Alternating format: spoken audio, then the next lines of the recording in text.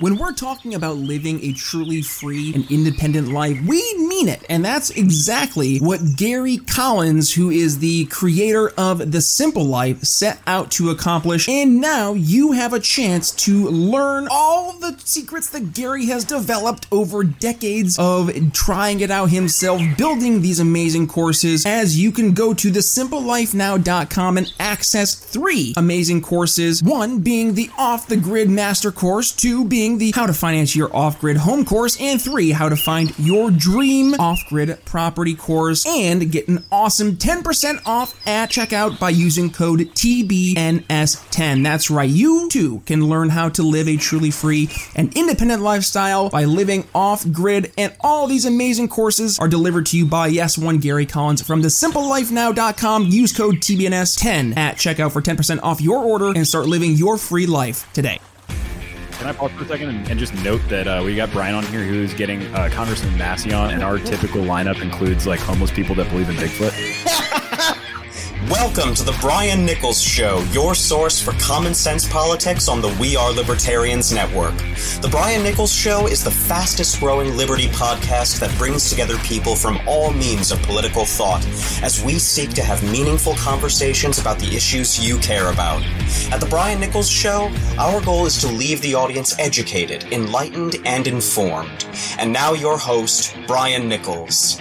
Well, happy Monday there, folks. Welcome to another fun-filled episode of The Brian Nichols Show. Yes, you are in store for another phenomenal conversation, as today we are joined by another great guest, and today we're focusing on that of the up-and-coming generations. What can we expect from the future of our political discourse as we see the young folk getting more politically involved? I say young folk, obviously tongue-in-cheek, but it's amazing to think that, yes, now we are seeing a brand new political group of folks out there, being that of one Gen Z, who is going to be a growing voting bloc. And I think it's important for us to start to talk to some of the movers and shakers in that voting bloc. And today's guest is Mahgdalen Rose, who is one of the leading voices in the more conservatarian, libertarian world. So I had Mahgdalen on the show today to kind of get more of a, I guess, measure and a temperature reading, if you will, of where Gen Z is at, but also what can we expect from some of these movers and shakers in the Gen Z movement as we move forward here into the future. So with that being said, on to the show. Mahgdalen Rose here on The Brian Nichols Show. Thank you so much for having me. Absolutely, Mahgdalen. It's funny. I'm having more and more of these Gen Zers on my show. I feel like I'm an old man at this point because here I am. You know, I'm a tender age of, oh my goodness, just pushing 30, and you're obviously in college. I'm assuming you're in college, right? Yeah, I'm a sophomore. I'm 21. Okay, yeah. So I was gonna say you're still in the thick of your educational experience, learning things and experiencing things. Yeah. And I guess for me and us old fuddy-duddies out there, right? What's life like? What's this whole, Gen Z college experience like, also through the lens of a conservative? Well, because of COVID, a lot of things have gone digital. So a lot of our classes have all become digital. I've taken a different perspective on how to get through college. There have been quite a few times, and I go to not at all a hard left school or anything. And I'm not in a social sciences program, but there have been times where I've been asked to write papers that I don't agree with the prompt. I don't think that it's true. And I quantify that between, am I going to get this grade or am I going to die on this hill? Trying to prove my point.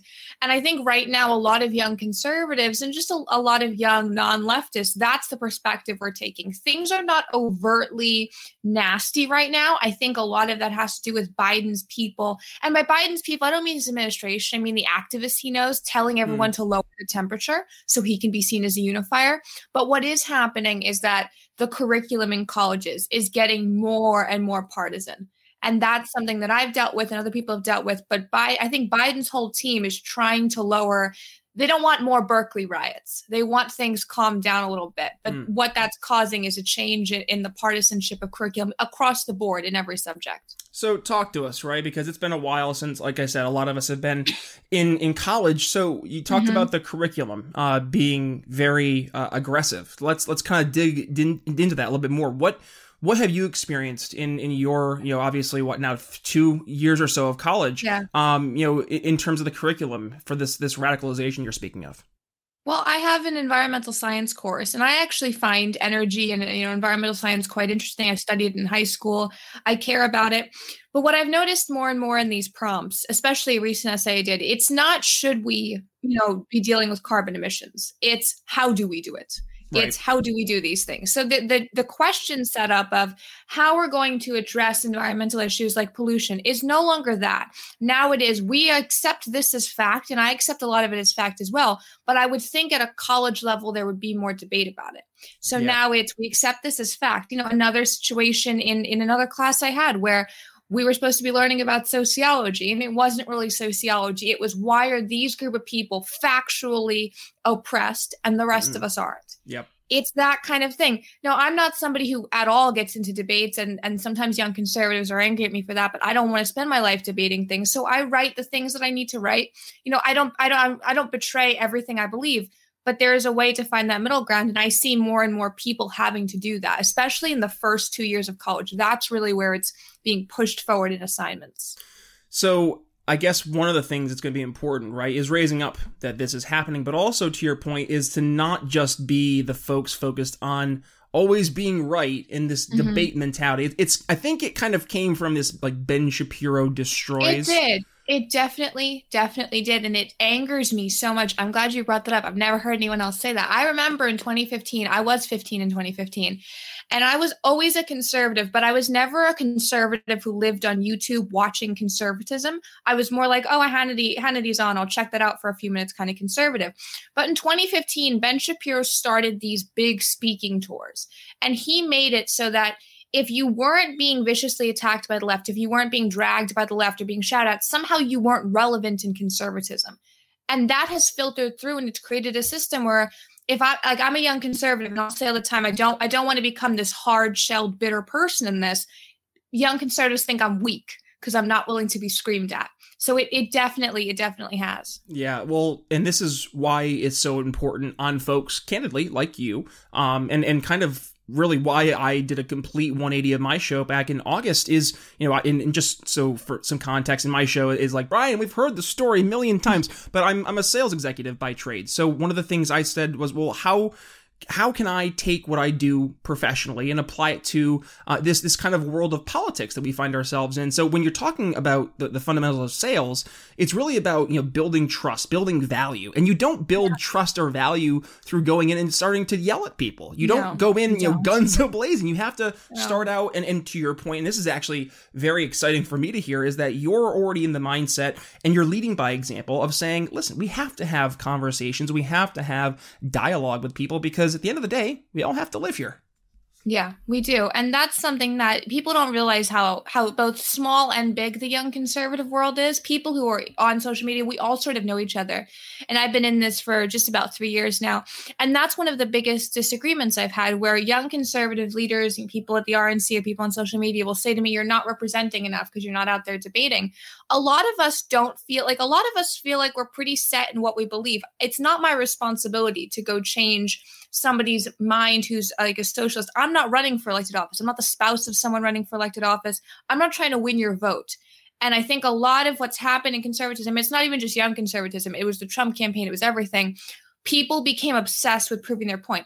I've never wanted to do that, but I see it branching off even more into conservatism now. Yeah. And I guess let's kind of rewind a little bit. I kind of put the cart before the horse here because I was really interested to hear more about what you're doing now. But how about this? Let's kind of rewind a little bit. How did you get to where you are? Because it is interesting, right? You are 21. You're not a traditional 21-year-old. Most, I think, 21-year-olds aren't even really focused on politics. And if they are politically active, they probably lean more progressive. And I think that's, just a generalization, but I think it's pretty fair. So the fact that you are politically aware and you find yourself leaning more right in terms of the political identification, what kind of got you to where you are in terms of your politics?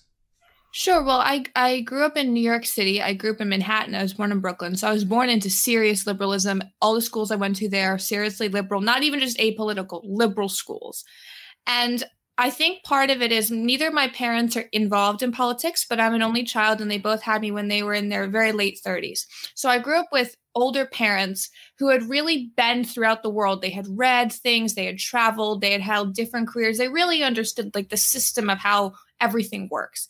So when Obama was running against McCain in 2008, I was 8 and 7, and I was already sort of leaning towards McCain, because it just in my mind made more sense for someone who had been in the military to be the commander in chief. But I saw Sarah Palin speak, and before I had seen her, I had only seen Laura Bush and Nancy Pelosi and Hillary Clinton, all three of whom are very accomplished people. But there was nothing for me to identify with. None of them wore glasses. They all had short hair. They were all saying the same things. And I saw Sarah Palin speak, and she had glasses on, and she was saying things like that I understood, even though she was a vice presidential nominee. So that got me interested in what conservatism was. That was the initial the pin in it. Wow. And then from that, I said in class, I like Sarah Palin, I like John McCain, and I got called a racist at 8 years old by other young kids. And this went on throughout the rest of my life. I said in 12, I support Romney because what Obama's doing in foreign policy is a disaster. And then it came into 2016. And I think the moment for me in 2016, I was going to be a Republican anyway. I was not going to be supporting Hillary Clinton. But the thing that really connected me to Trump was I remember when Otto Warmbier was sentenced to what we knew was his death in North Korea. And all the Republican nominee candidates were like, this is terrible, it's so horrible. But Trump was very overt in saying, I would bring this boy home. I would just tear up everything. And to me, having watched the failures, of having seen videos of people drowned in cages with ISIS, that's what my generation grew up with. With terrorism, with 9/11. I thought we needed someone like Trump in the foreign policy sector. So I'm going to rewind a little bit, because something you said, it struck me funny. And honestly, it's because in 200 plus episodes of my program, I don't think I've ever had anybody say that Sarah Palin was one of their biggest political influences. And it's interesting, right? Because you're actually, so your generation, I forget that may have been your first kind of experience into politics. Like my first kind of like political memory is Bill Clinton being impeached, which I mean, for me to hear you say that, and then I guess it does speak more to, we see this more often than not.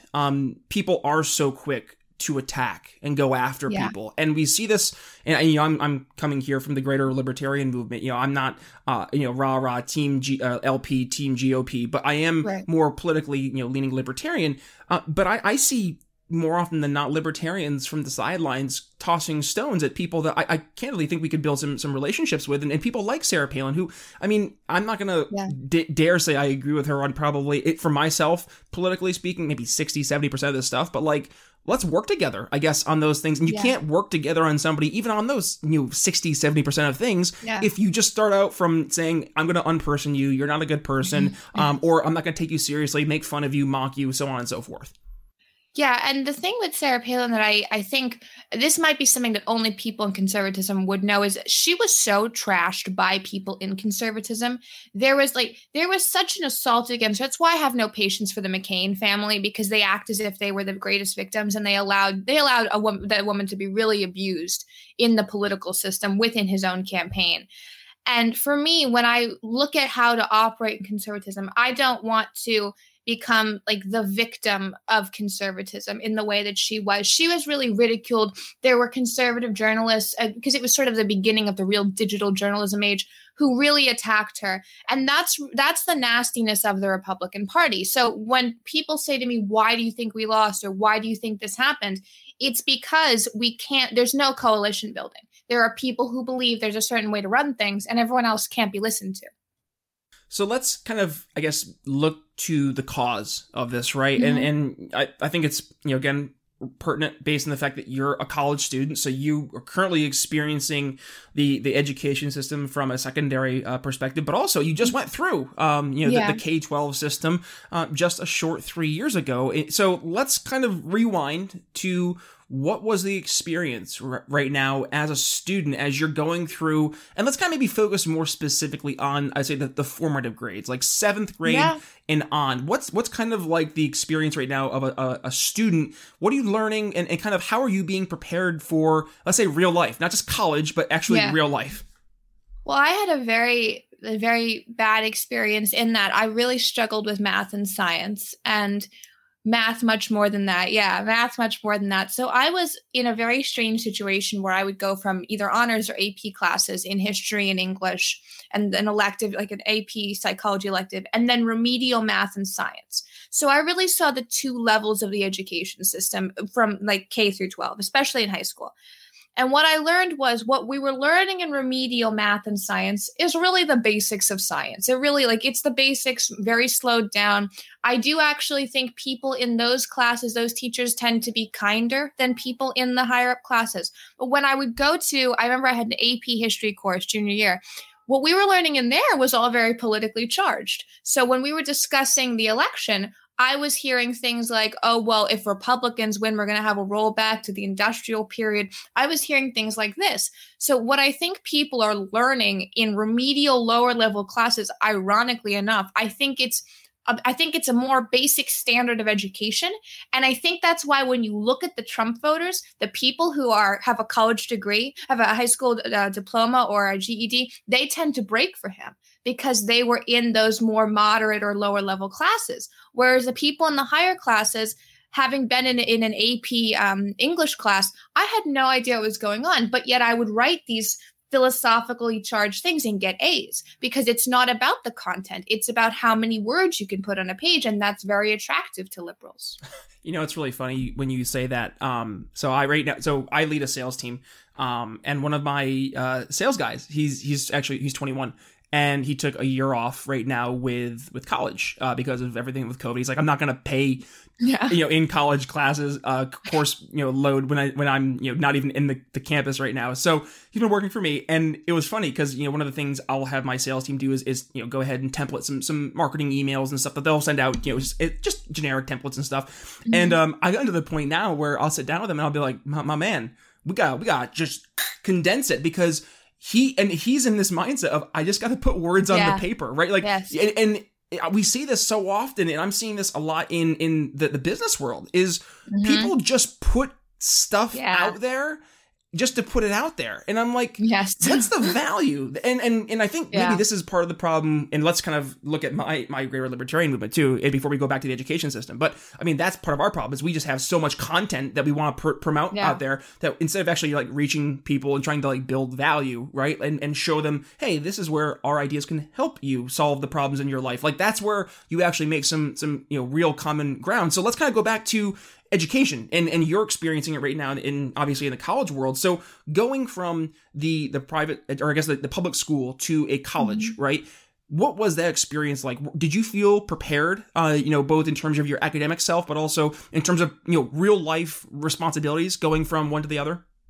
I felt prepared in that I was somebody who could get assignments done. I felt prepared in the submission part of college, but I had no idea what I was doing in my writing courses. And this was a real frustration for me because I went from being my entire life in education, especially high school, in the highest English classes and the highest history classes. And then I went into a English class in college. I think it was freshman year, and I was doing really poorly. And I had no idea why. And one of the things my professor said to me, was a very good professor, was, I don't think you've ever been taught to write with a word limit. I don't think you've ever been taught real formatting. And this is something I've now heard from other people. So I'm spending what should be time, studying, relearning APA formatting or MLA formatting, or that they're not always at the same time. And that's something I don't think parents are aware. I don't understand why parents in this country are not enraged about a million things, but they should specifically be enraged about the fact that the first 2 years of college is the learning or revamping of basic skills. I sit here and I wonder what exactly I did, especially in my AP English class junior year high school, because what I was getting a C in English, in college, and technically I'm supposed to have taken that course with an AP course. And I really realized how little AP courses actually match up with college level work. Yeah. Well, I mean, basically for every single high school senior, you are D'Angelo Vickers from The Office when he goes, yeah, I got time. This job's a joke. And like, that's, I mean, I remember my senior year, and I remember I had like 3 study halls. And, okay, why couldn't I, why was I forced to go to the public school system? Like, why couldn't I have taken a step ahead and used that time differently? But no, like, to your point, it seems more so, and this is really interesting that you brought this up, that you felt very prepared for the deadlines, the timelines. Yes. And testing. Yes. Yeah. And that right there, how about that? Like, and I forget who brought, actually, you know who I think it was? I think it was Michael Malice. He mentioned this, that when you look at the way that our education, or if we want to really call it what it is, the schooling system, which is based off the Prussian model, it was to make the American populace pretty much these glorified good test takers. Like, you can go to the DMV, you take your little piece of paper, you fill it out, you go stand in line, you go, and we can do that all day long. We can, regurgitate the answers that we've been told. But in terms of critically thinking and trying to think outside the box, not only is that not taught, but it's actually discouraged in especially in the public education sector. So I guess when you went to the private schooling, have you found that you've been challenged in terms of like critical thinking and trying to get you to think outside the box compared to the confines of the original public schooling system?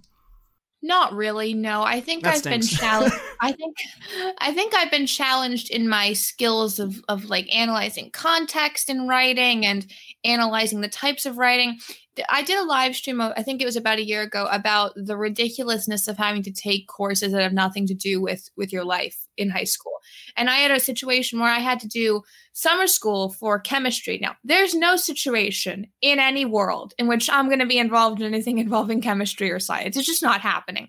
But yet, because I was failing the required class of chemistry, I had to spend my summer learning the basics of chemistry. So sitting here as a college sophomore, I think back to that time and I think that class, or even if it had to be a summer program, if I had spent that time learning the basics of sociology or the basics of philosophy or something else I could have used in class as a college sophomore, that would have been a much better use of time. But the problem is conservatives, I think that we have to just move away from everything public. But if the majority of people are still in public education, you're still going to get these ideas in every facet of the education system. Yeah. So I guess then the $1 million question is, how do we make some substantive changes? Now, I have my opinion, and that is looking at the options like education savings account, as was discussed by a recent guest, Corey DeAngelis from the Reason Foundation, looking at school choice, giving options to parents, having the money follow the students, not institutions. So let's kind of get away from that and more focus, how about on the actual, like, being a student? What can students do to help maybe stand up a little bit more against this kind of system that has been put in place to push, these square pegs through round holes? Yeah. I think students have to get their parents angry about what's happening. Because my mom, I'm an only child, so I was the only child my mom was focused on in education. But she came from an era where, what you learned was really high level classical learning. She went to 12 years of Catholic school. So she was reading things in fourth grade that I was reading in senior year of high school. So what I think needs to happen is not necessarily students, being upset about things in classrooms, but you got to mobilize parents so that parents are truly aware of what's being taught, and not what's being taught even from a political slant, but just the nothingness that's being taught. I've had so many parents reach out to me since COVID began with the school lockdowns who've said, I'm not really a conservative, I'm not really political, but I've seen your videos about education and I really realize how little my child is learning. If they can do all their schoolwork at the kitchen table in an hour and I have nothing else to give them from their teacher. So parents need to be made aware of all this. And I don't think the solution to revamping the education system can come from school choice. I think we have to go so far into the private sector, because even with school choice, you're still dealing with the same basic level of curriculum issues because of the textbook publisher companies. So that I want to move even further to the private sector for that. So how do you propose that then? How would you say, beyond obviously getting parents angry, and also parents, by the way, get angry. Like if your kids are telling you, get angry, right?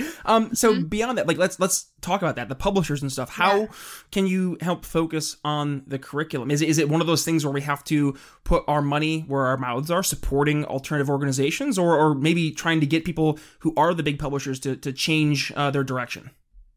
I think we need a new type of education system in the private sector. Oh, okay. You're never going to change textbook publishers, because our anger, or even the anger of millions of people, is never going to make Pearson change what they're doing. It's just too invested. personally, I hear people say, we can change this at the PTA. Yes, you can do all those things. But I think we need to really think about what an educated person is, because you cannot tell me that someone who understands, online branding and e-commerce and marketing and how to do retention for customers or viewers is less educated than someone with a bachelor's in fine arts. So we as a country need to figure out where that falls. And I think you do that through research projects. And from that, you create private sector solutions. That's something that has divided me a little bit with conservatives, because even though we're supposed to be the private sector people, and this is the biggest argument I have with them, they want to fix it from a legislation standpoint. Bush tried that, and it got us where we are now with Common Core and what Obama did. So it doesn't work in the government setting. Man, Magdalen, I hear myself from 10 years ago, which is really funny because I think one thing as I'm going through my greater libertarian circles and stuff, and I'm finding folks when they go through like their progressions, it's like this like college time right now where you're starting to say like, guys, come on, like let's go. Like I thought we were in agreement. We're supposed to limit the size of the state. We're supposed to push things back towards the market, and like then you start to realize that unfortunately, a lot of this power structure and the incentive structures built therein, they incentivize, unfortunately, some really good people to not necessarily do the right things. We see this more often than not. I mean, I remember some really great Tea Party names back in the early 2010s who bleh, now they're not, bleh, they're gross. Yeah. And like for me, I'm like, well, that stinks because those were the people you used to be able to look to. But now I'm really, okay, I see it, unfortunately, when you do have people who are in pursuit of power or they have higher aspirational goals, that sometimes those aspirational goals, they do kind of supersede the principles. So it's funny, my wife and I just finished watching the movie Irresistible, the Jon Stewart movie starring Steve Carell, where basically there's this town in Wisconsin and there's a guy who does this whole speech at a town hall, and it's a very red town. Oh, but, yes. Yeah. I know what that is. Yeah. I enjoyed the heck out of it. But it speaks to, I think right now there is this, and maybe we can use this as we start to focus towards the end of the episode, but I think there is right now across the board this understanding that there's something wrong. Like the system, I don't care if you're left, right, conservative, liberal, Democrat, Republican, like I don't care. Something's wrong. Yeah, we all know it just feels weird. So I guess part of what I've been trying to do is to build up this coalition of people who we all are agreeing something's wrong. And now can we just like start to go towards a general direction of trying to find some solutions. So let me ask you this. You're coming from the more conservative side of things, and you're younger. You have the ear, I guess, of Gen Z. I just had a couple of Gen Zers on the show over the past few weeks, so I'm trying to pick the brains of you folks. So what's kind of your gut? Where do you think we can have some success in reaching Gen Z on issues that matter to you guys to make you guys start to see the value of just pro-liberty solutions?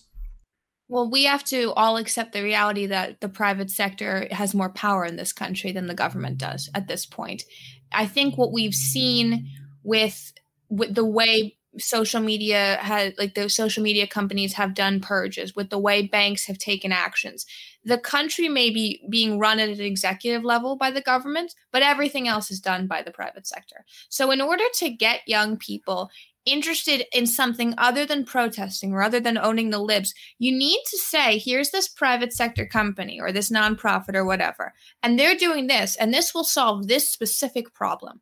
And if you help us with that, with this problem you have will get better, and then you can focus on the other things. Because my generation, I hear this thing repeated by, I don't know who started this, but there's this thing repeated by conservative pundits that my generation is much more conservative. It's not that we're more conservative. It's that we're more skeptical. It's that we are very used to just Googling people before we go hang out with them or before we go on a date. We Google people. Like, we understand how to do basic vetting, and it's the vetting of ideas and the vetting of people. So if we can put up nonprofits or private sector leaders or business leaders who can stand up to that vetting process, you can have real leaders that can attract young people. And business leaders very rarely are going to be like, burn down capitalism or burn down having, trade and private marketplaces. So once you have that, you have a better crop of people to listen to. And I think on the right, we need to stop listening exclusively to people on Fox News, because it has gotten us to a very, very bad place, and it's not getting better. I hear you there. It's funny, whenever I go to, some place, wherever it may be, and they have the cable news on, be it Fox News or CNN, I kind of sit there for a second, and I'm like, this is what your average person sees. And it's a weird kind of like, I hate I don't want to do the whole red pill, blue pill thing, but like this, if this is the confines of what you're getting your information from, yes, like your entire worldview is warped based on this reality. Yeah. And that's scary. Like, that's actually a little scary to me. And I think to your point, it is very important for us to be aware of where we're getting our information. Check your biases, like, make sure that you're check your own side too. Like, that's super important. And hey, to see that we have a good generation of folks who are starting to lead that charge, Magdalen, that's exciting. So how about this? Because obviously I think folks are going to be excited after this episode to go and follow you and see all that you have going down the road here. So where can folks go ahead and follow all the works you're doing? Sure. You can follow me on Twitter at Mahgdalen Rose, Mahgdalen Rose. And it's the same on Instagram and YouTube. And I'm also a contributor for Freedomist, which is a young conservative organization where I write articles. But if you go to my Twitter bio, you'll see a link for all that. And you'll see my show on the Mick Files, which airs every Thursday at 5 p.m. on YouTube. It's all linked in my Twitter bio. And I like what you said about making sure that we have different ways of looking at media, because that's something that I've done from the very beginning. And I think it's why I'm still sane. I don't take in every conservative newspaper. There's very few that I read. And I think that that's a great way to stay sane as a young person in politics in general. Amen. All right. Well, listen, Mahgdalen Rose, we are in good hands. If at least half a generation out there is in, at least thinking in a well-rounded perspective like you are here. So thank you for all the work you're doing. And hopefully more people are going to start to see the value and the merits of the ideas that we're promoting here. Not just the Brian Nichols Show, but all across the pro-liberty world. Mahgdalen Rose, thank you for joining the Brian Nichols Show. Thank you for having me.